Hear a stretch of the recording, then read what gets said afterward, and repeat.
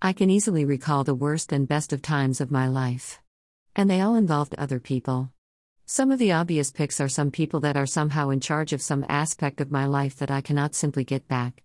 This mainly includes my surrounding environment, such as repair shops or airline lost luggage counters. There's no need for red-hot pokers. Hell is other people. This quote comes from Sartre's play No Exit.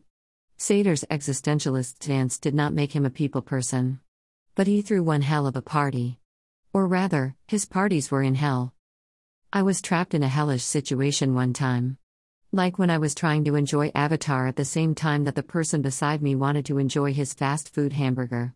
The assault of all the senses over a period of an hour as he slowly relished his simulated food product, condensed reconstituted artificial product or crap. First we start with the smell. This crap smells good for about 1 minute, then the same smell takes on new dimensions.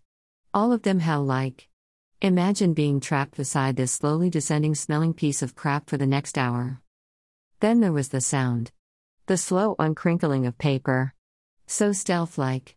Perhaps he was hoping that no one was noticing his transgression of bringing in a foreign piece of crap.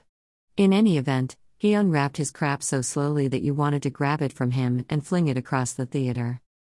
Next came the slow sound of slowly biting off a piece and slowly machinating the crap for the next minute. Crap is basically pre-digested, so chewing would seem to be redundant. One would think this was prime rib that deserved the extra chewing assist just to savor the aroma. The next sensation was touch. I didn't actually touch the burger as so much as a piece of greenery flicked off of the paper and hit me. The next touch was only imagined. My fingers around his throat. But this never happened.